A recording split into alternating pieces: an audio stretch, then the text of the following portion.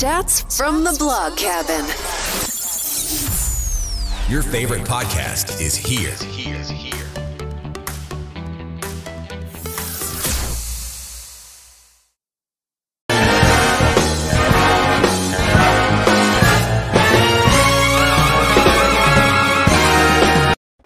Hey y'all, welcome back to another episode of Chats from the Blog Cabin, where I invite people virtually into the Blog Cabin to chat about life. And today I'm chatting with a very dear friend who is a very dear online friend. We have yet to meet up in person, even though you've been at writing conferences the next state away, and I wish and hope I can make it, and then something comes up and I'm never able to make it. But you may remember Gail Priest actually talked about her in one of my former episodes. And so, Tawdra, tell us a little about yourself. Well, I am Tawdra Kandle, and I have been an author I'm going to be celebrating my 10th anniversary as an author this December, which feels a little impossible. I have over 100 books in active release, and everything I write is romance. I span from contemporary to paranormal to erotic romance. So that's where I am, and I live in Central Florida with my family. And let's talk about the family, because your family, I think the reason why I became as close to you and Mandy as well, because Mandy Stevens has been on the show, is that I actually was in the promotional book tour group when you had it. And I was going through the episode of losing my dad in hospice. And you mentioned, and Mandy both mentioned, that you had both gone through that. And I think that's where I really got to really cling to you and love on you and know you more, is because you had similar circumstances. Yeah. We've, my husband and I have lost all four of our parents. My mother-in-law passed away when we were still fairly young. We only had the two kids at the time. And my husband always tells people now that he was the world's worst hospice patient family, member. He was only 28 years old at the time. And it was really hard. We had lived away for a long time, and we had just moved back when his mother passed away. So it was a very, very tough transition. But, the way that God works, he later went to seminary, and we didn't know what he was going to do after he got out. And he ended up in hospice ministry, which he thought, this is the last place I belong. But, so he did. He was a professional hospice chaplain for about 4 years, and then he moved into pastoral, ministry for a while. What am I thinking?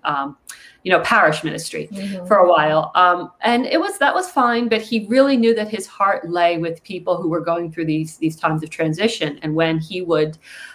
There was, somebody in the parish who would need that kind of care, he would just drop everything and spend as much time as he could with them. And that wasn't always understood. There's different priorities. So eventually we ended up, he created his own ministry, or with the help of God, I should say, he created his own ministry called the Community Chaplain. And so that's basically what he does now. He does most of his work in senior care facilities, nursing homes, independent living, assisted living, memory units. He just seems to have us touch with it. And he does funerals. There are so many people out there right now who don't have any kind of church family or whatever. And so the funeral homes know, they call him and they'll say, we have this family. And he probably does between 10 and 20 funerals a month. So, and it's been a great ministry because people really need that kind of care at that time. And it's very cool for me to be on the other side and listen to him talking and thinking, wow, we've really come a long way. So, yeah. Clear my mind. You write erotica romance and he's a pastor. That must be interesting. Well, I always say I was a writer before he was a minister, because technically I published my first book the December after he graduated from seminary, but I had been writing long before then. And, it wasn't, I started out at first in young adult, but it just turned out that I liked adult romance. And I don't I don't write as much erotic romance as I once did. But my books all tend to be a little steamy. You know, they tend to be a little bit on the steamy side. I'm not a sweet romance girl. So, but you know, it's been cool. We've had situations where I've had a reader who, you know, readers who were in the hospital or, you know, happened to be around us and needed a visit, and we would go. And my husband always says, you get 2 for 1. You get your favorite romance author, and you get to have me come and pray over you. So, you know, it works. That is so cool. I mean, because I would think a lot of people would say, well, that's not, you know, you probably got a lot of pushback sometimes when people find out what you do and what your husband does. Yeah, I mean, we were only in parish ministry for about 2.5 years. And at that time, people really didn't, we didn't advertise it, you know, that much. We didn't, we had a couple of instances where people knew that I was an author, and we had a couple church ladies say, well, why don't you have your books in the church library? Not that kind of book. No, not that kind of book at all. And yeah, so, you know, actually at the assisted living place where he does his service there every week now, they have asked me to bring my books, and they shop them around, you know, like they'll pass them around the whole place.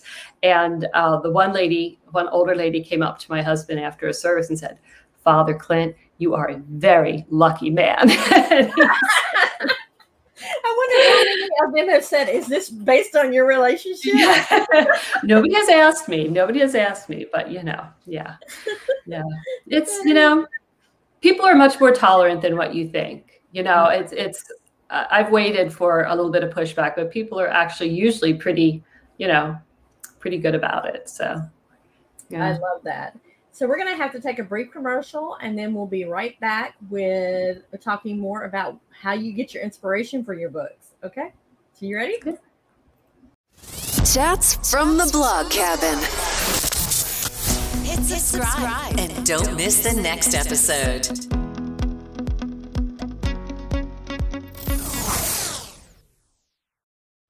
Chats from the Blog Cabin. Enjoying this episode? Leave a review now.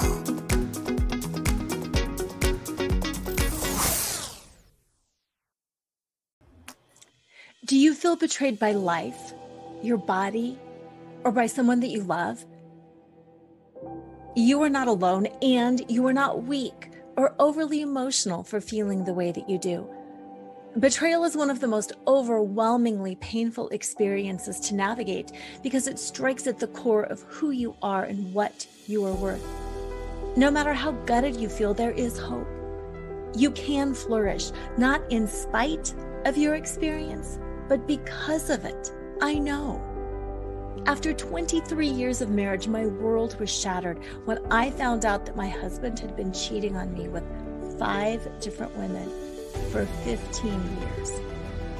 I lost everything that day, my identity, my worth, and the future I had worked so hard to create.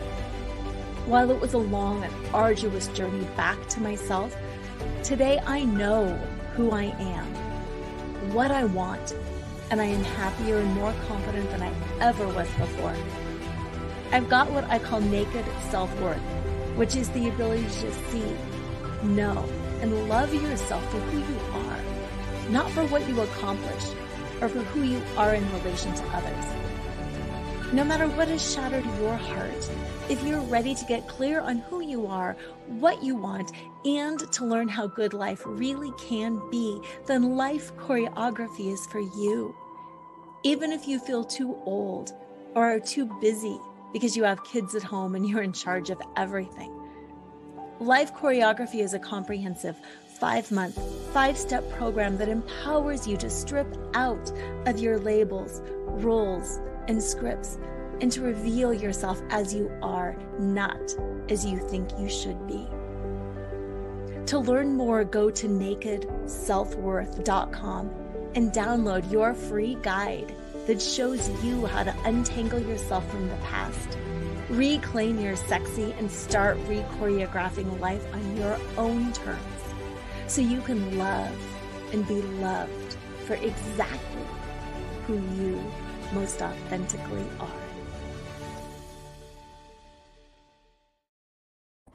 And And we are back. It's so amazing that it says reclaim your sexy, and we're talking about romance novels. Where do you get your inspiration for your novels? A little bit of every place. I have a bunch of girlfriends, and we always have this idea of playing a game called What If. So we would be out in a restaurant, and we would each pick somebody, sitting around us, and then we'd spin a story like, oh, did you see, those two? This is what's happening with them. It had nothing to do with reality. They were probably just poor innocent bystanders. And that is what I tend to do. I'll hear something, or I'll see a situation or whatever, and I'll, my mind just starts to spin it and think, well, what if this happened? What if that happened? How would this character react? How would this character behave? How would she feel? How would he feel? Some of it is inspired by people I know. One of my best-selling books is a sports romance, a series, and it was actually inspired by a situation that I knew, like a love triangle. Now I took a little bit further, and I made it play out in my way, which it did not in real life. And then one of my favorite inspiration stories is my book 50 Frogs, which is actually every situation in there happened to one of my children. So it's a girl who has been broken up with, and she is a writer, and she decides she's going to her aunt tells her aunt, who is actually based on Gail Priest, which talk back to that, right? She told her you have to kiss 50 frogs before you find your prince. And so she starts going on all these first dates and having a lot of interesting situations, and they all happen to one or the other of my children. So, a few details were tweaked to protect the innocent, but of course. Yes.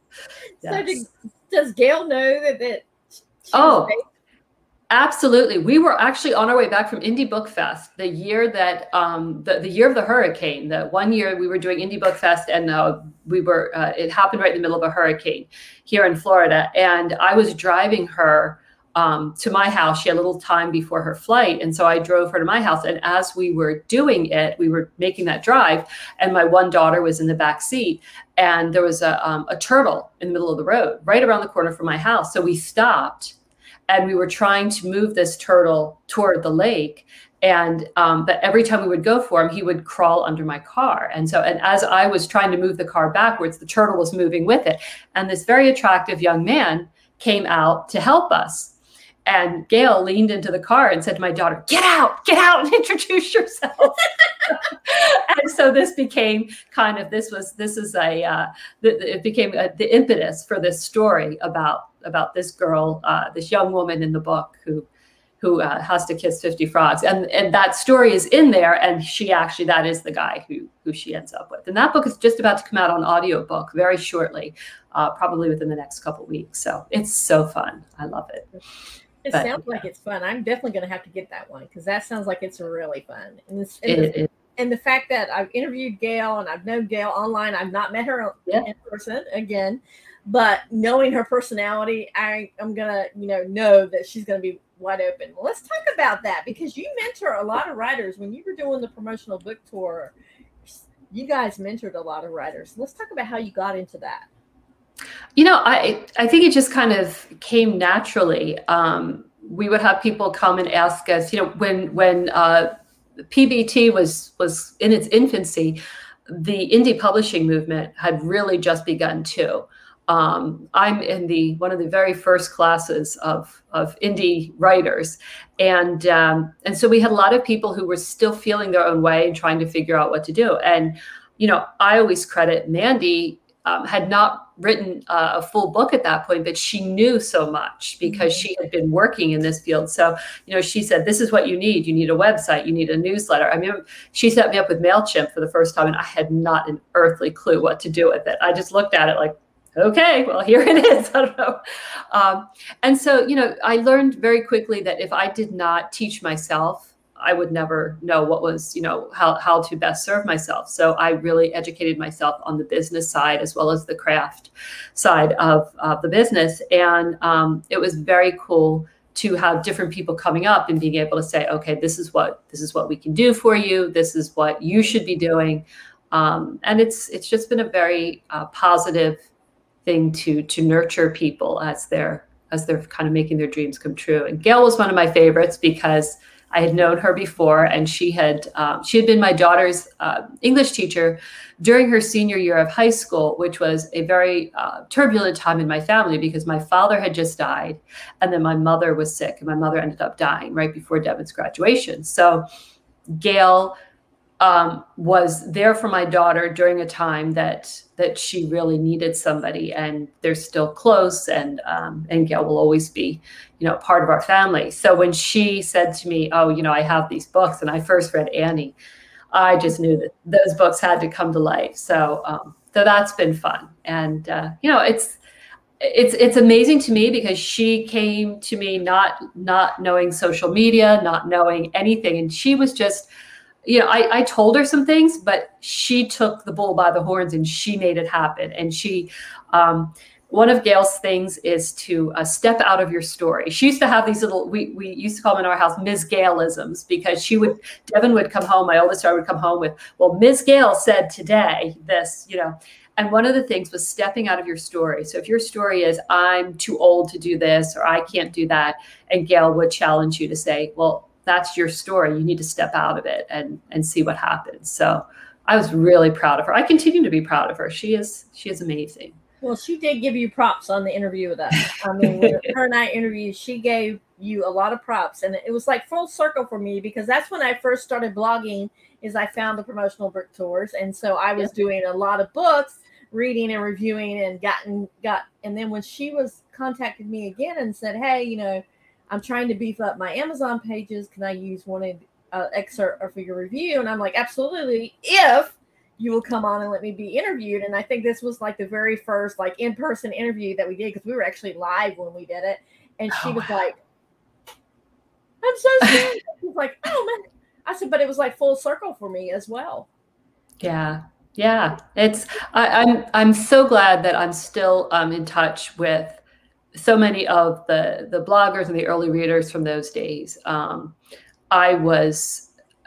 You are certainly one of our, you were one of our first and most treasured and dependable bloggers back in the day. And earlier this year, we lost one of our very steadfast bloggers. And actually the event that you did not make it to because you had a conflict, Nikki did come to, and I had no idea that was the last time I was going to see her. And it was just heartbreaking for me because she had been there from the beginning. So, we really do, that's been, for me, that's been my joy in this whole journey, 10 years of meeting people who have, enriched my life and who have, just been amazing supporters and, great about sharing and reading. So I'm very, very blessed. You said you've been writing for 10 years. So how many books total have you? Because I tried to grab some to throw them up and I'm like, you know what? I'm just going to direct everybody to your Amazon page. Yeah. That's a lot. Yeah. There's over 100. I am not, my 100th book. I said I published my 100th book last December on my 9th anniversary. And I mean, it was kind of technically true. It might have actually been the 102nd, 101st, or 103rd, somewhere around in there, depending on box sets and whatever. But so I went back to my very first series and my very first characters to publish my 100th book last year. And that was a novella called Snowflakes on the Sand. So I took all my paranormal people and brought them back together. And that was super fun. And I actually write, the paranormals are under now my pen name Tamara Kandle, and my erotic is under Tessa Kent. So all of my pen names have the TK, and I don't hide it. This is just so that people know if they pick up a Tessa Kent, it's going to be really hot and steamy, and if they pick up a Tamara Kandle, there's going to be a paranormal element in it. And if it's a Tawdra candle, then it's contemporary. So I have somewhere over I'm probably up around 112 to 115 right now. I don't know. I haven't counted. It's been a busy year. I haven't counted. So So how do you find the time in 10 years to write over 100 and around 115 books when you're juggling not only your husband's new ministry, you've had several moves within these 10 years. Yeah. Your kids have grown up. Your daughter is married. You have a grandbaby now. You know, you're another one on the way. How do you manage all that?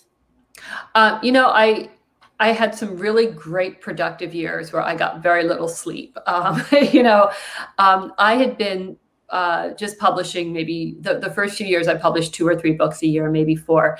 And then I picked up when it became the accepted wisdom that publishing faster would be better.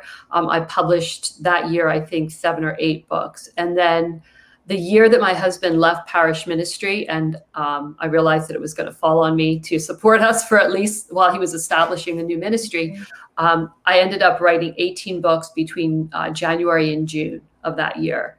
And that was just a crazy, crazy, crazy time. But it was, it was good. And it's nice to have that backlist. You know, when I decide what I want to play with and what I'm going to do, it's really fun to do that. So this year, I say, I always talk about past Tawdra, future Tawdra, present Tawdra.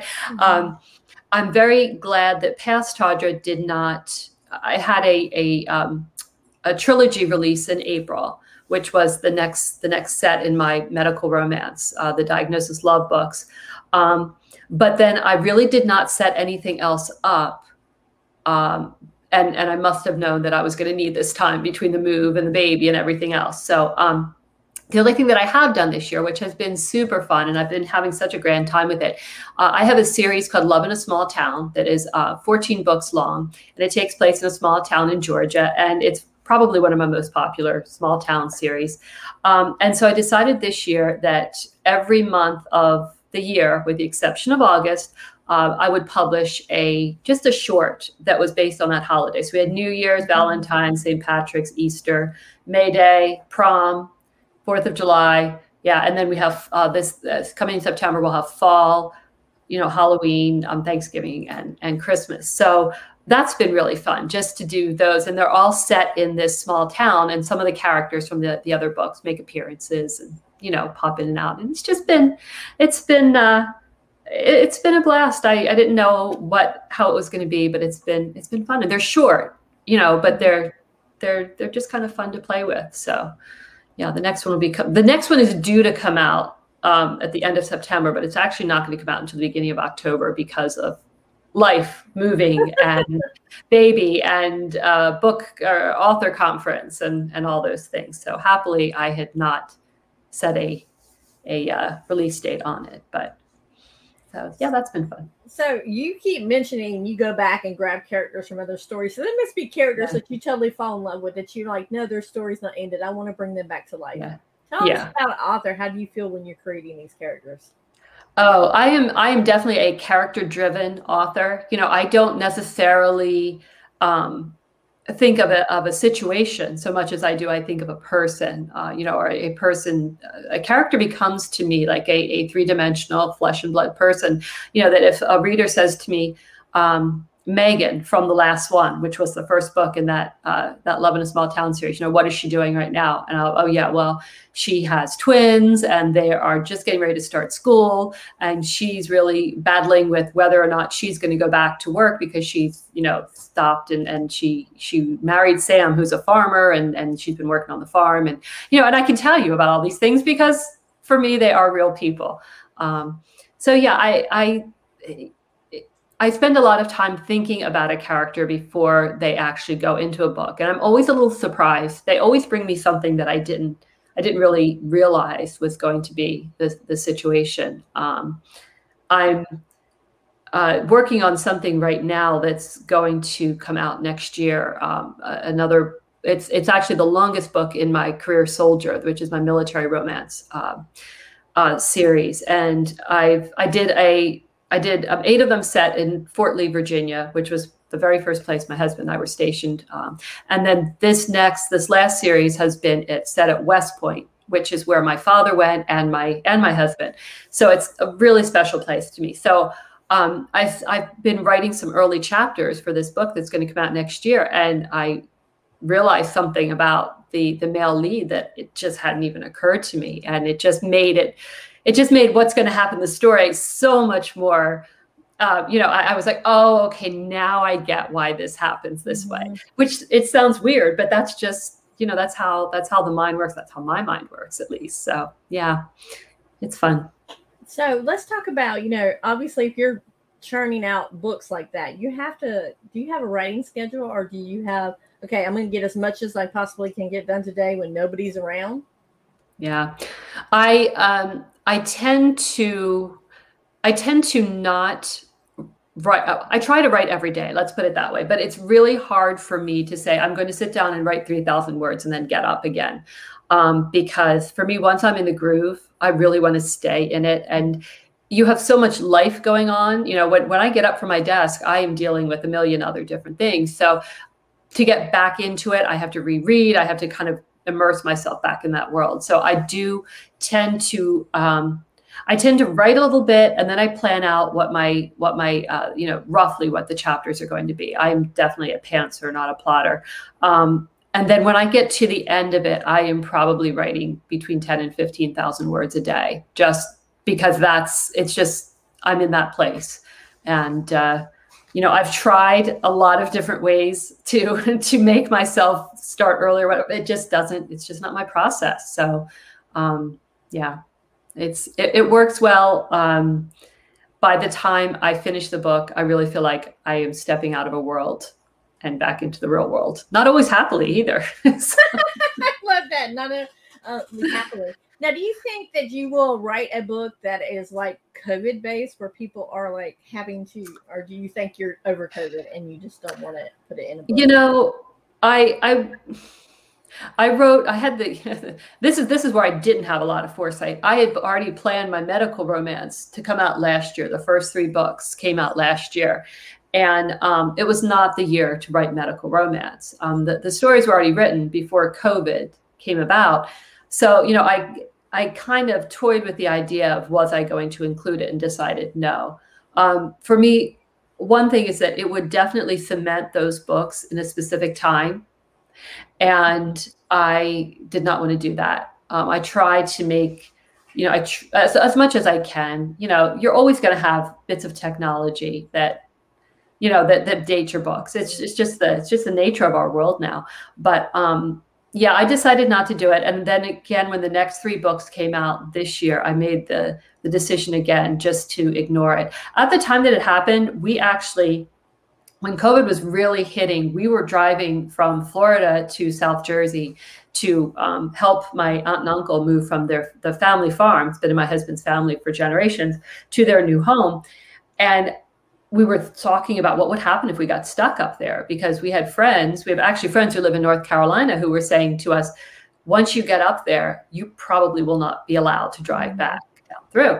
And so that definitely did play in my mind. Like, what would this look like? What would happen if somebody, not me, but if somebody went someplace and got stuck somewhere with somebody? Well, let's say you had just met a guy, and this was your first in-person meeting, and COVID hits and nobody can get on an airplane and get back and whatever.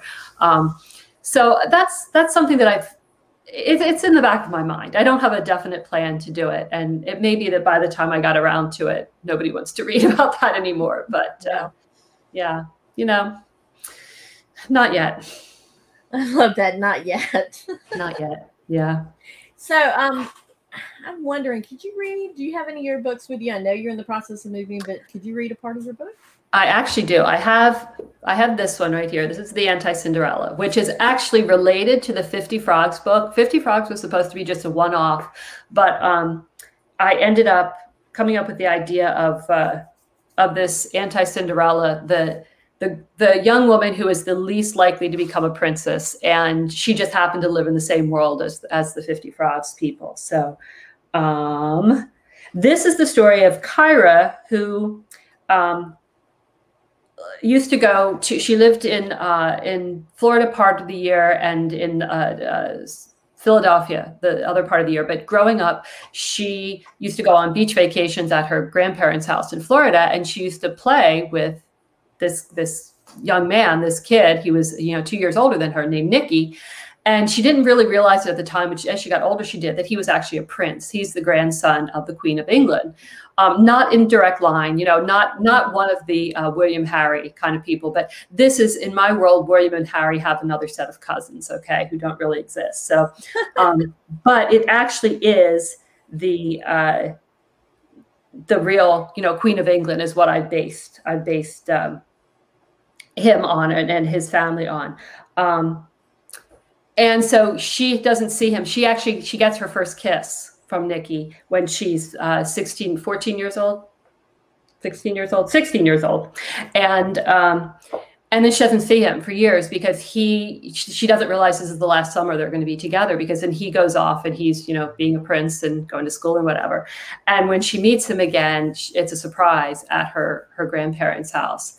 And so that's, they end up starting to date, and it's the whole thing that you would expect with the press and the media and that kind of, that kind of fun thing, which I was a big Diana fan. Yes. So, that was my inspiration there.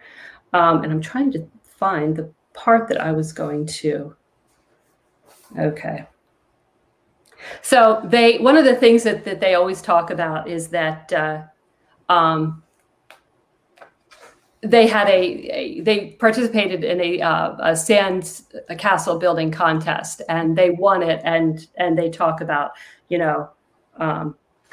whose talent it was won it, and he took the ribbon. So this is there together. Back kind of in a secluded beach vacation right now, and trying to hide from the press. I totally disagree with you. I dug in my heels, both literally and figuratively, tunneling a double trench in the sand in front of me.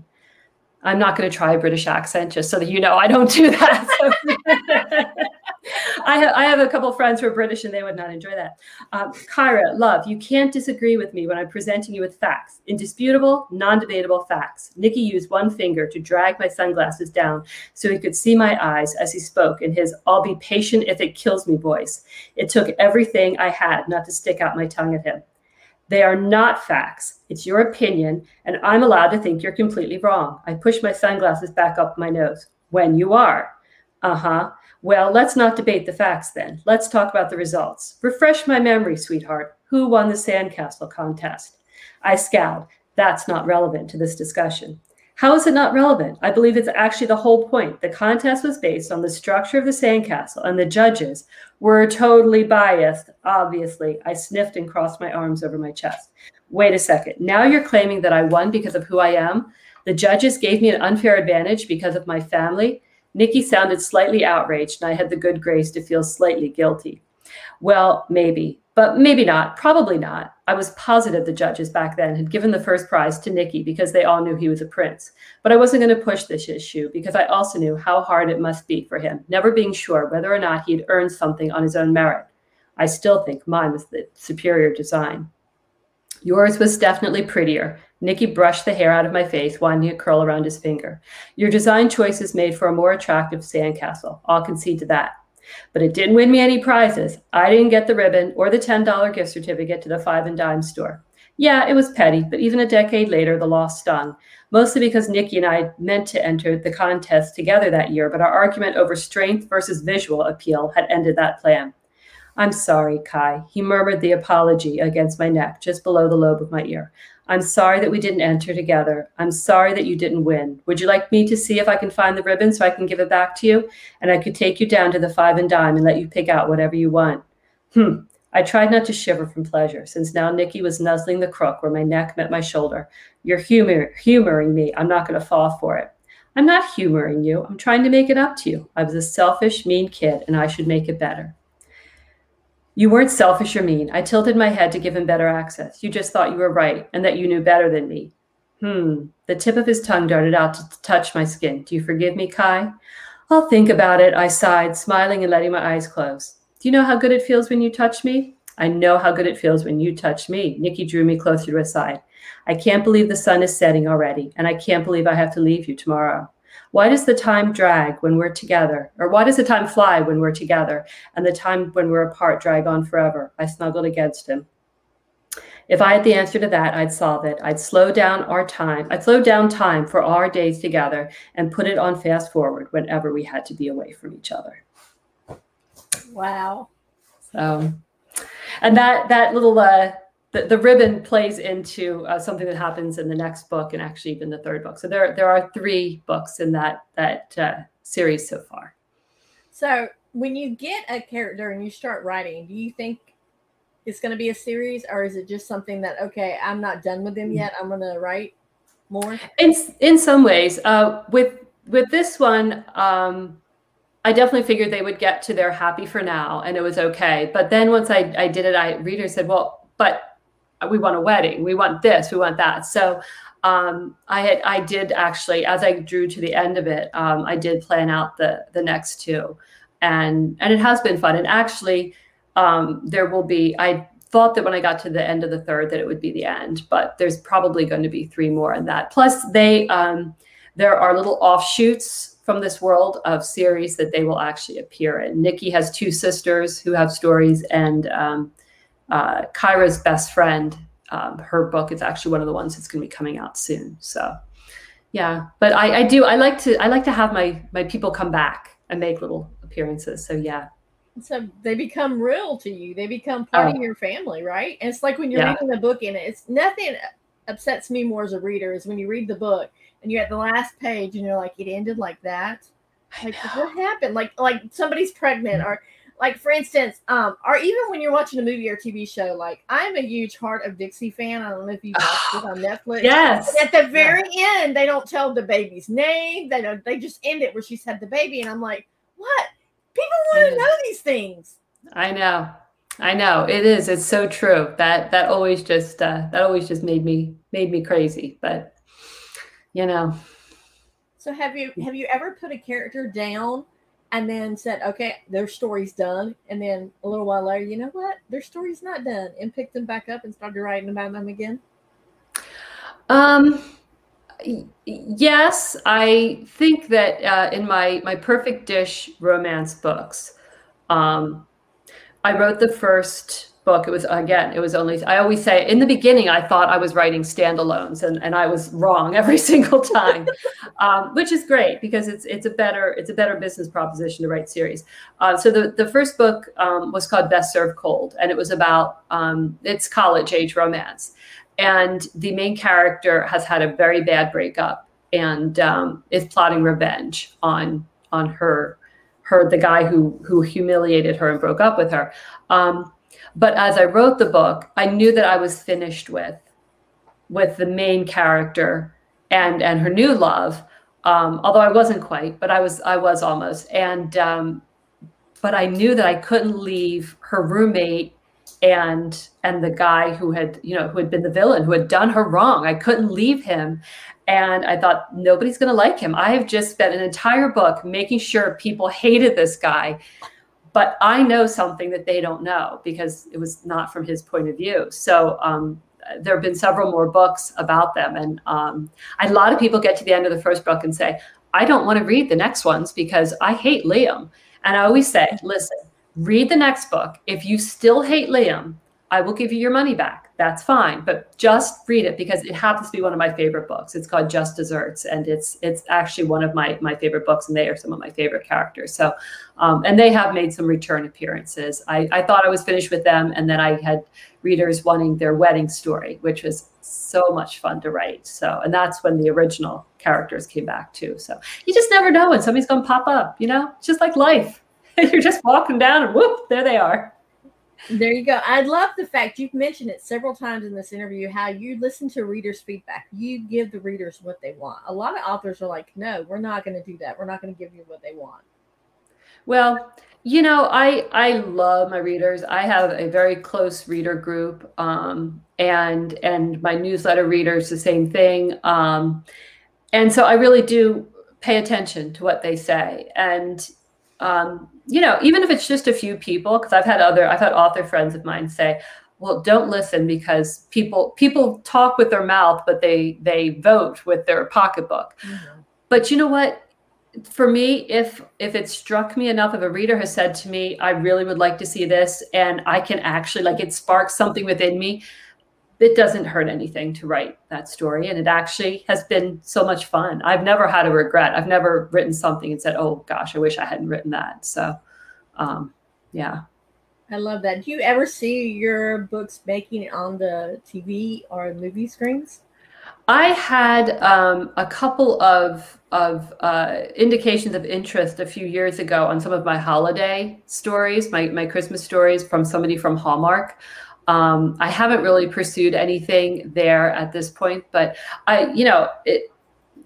although I am not usually a corny movie enjoyer, during Christmas, I have that, I have it on all the time. And I'm texting my girl saying, I'm watching this movie and you won't believe what he just did, or you won't believe what just happened. And they're like, oh dear. So yeah, I would love to see that. That would be, I have a couple friends who write for those and do them. And I would love to see it.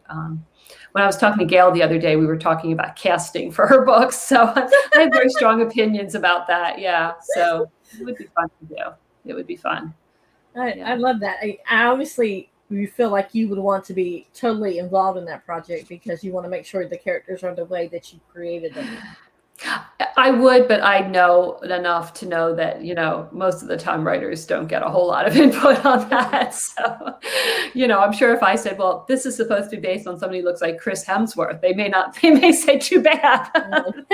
Too bad we can't afford him. Yeah, exactly. Chris is too busy for you, but yeah. So what is up next for you? Well, for the rest of the year, I have the rest of my holiday serial or novellas will be coming out. I'm writing a serial right now in my newsletter that leads into the Christmas story, which has been fun. It's called Bosom Buddies. It's about 3 girlfriends who met in college when they were all working with a breast cancer organization. One lost her mother to breast cancer. One actually was a young survivor, and the third one came about it in a not so connected way.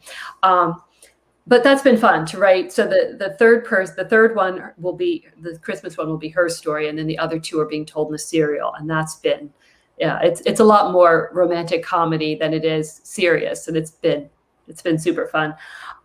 Then I'll have another book coming out in the Career Soldier. That's called The Firstie. That will be out next year. The next book in the anti-Cinderella world, which is called A Dozen Dreams, and that's Shelby's story, will be out also next year. Other than that, I'm just, and I do have something else coming out next year in the anti-Cinderella world that is, it's actually a nanny story. So I'm involved in a multi-author world where we all write nanny stories. So it's going to be, she's a detective who goes to work for the royal family. So the royal family again. There you go. Well, it is.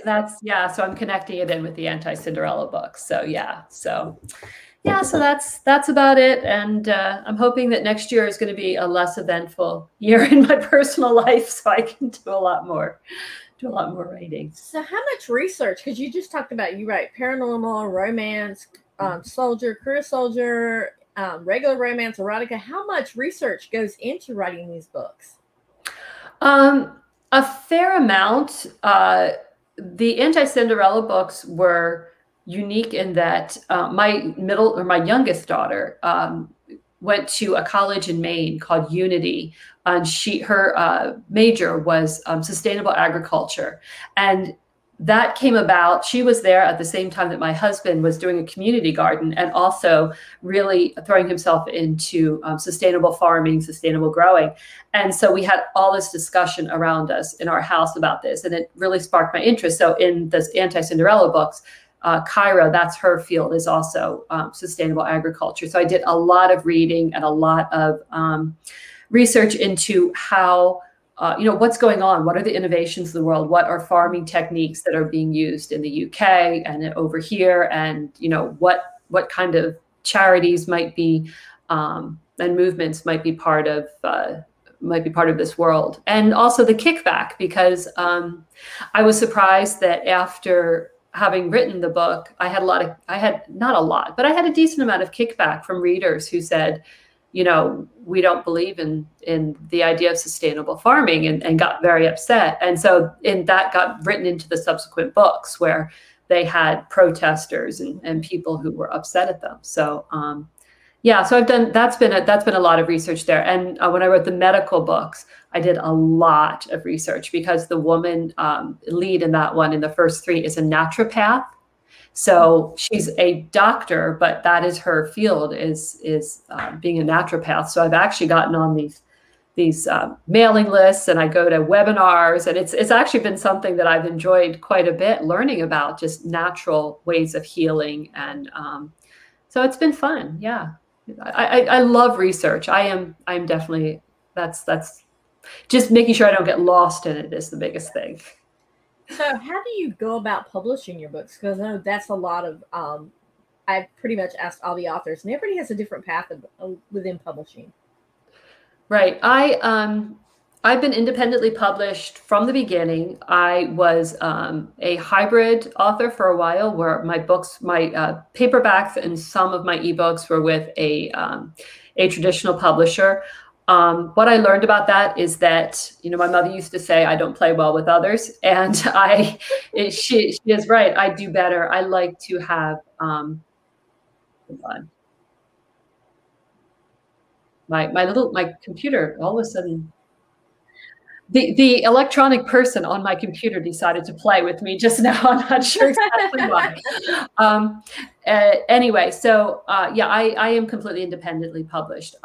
I like to have full control over covers and changing covers when I want to change them. I like to have information right away so that I can react to it. And I found that when I was going through a publishing company, that they would, if I needed information, if I needed numbers, reports, they would say, you'll have it in 4 to 6 weeks. Well, in this business, 4 to 6 weeks, it may as well be 4 to 6 years, because that's not going to help me. So I'm very happy to be publishing myself. And that way I can take the time when I need to. I can look at something and say, well, I'm moving, I'm having a new grandbaby, I'm doing this, I'm doing that. This is what's going to happen. This is where I am. And then when I have time, I can release a bunch of books when I'm ready. So it's my preference. So yeah. So how do you go about being independently published? Well, I have a lot of help. First of all, I do have proofreaders. I have a fabulous assistant who makes sure that I don't forget things.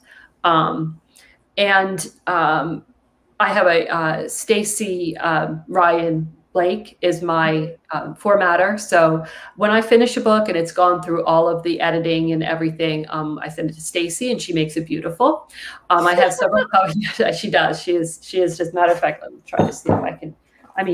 She just does. She'll do like the adorable little things, like you can see the break in the page there, and she puts in all these cute little things.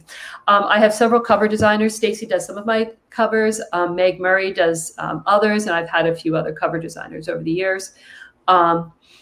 And so I have the cover. I have the formatted copy. I choose a release date. Most of the time, I have my books on pre-order. Not so much lately, but I have in the past.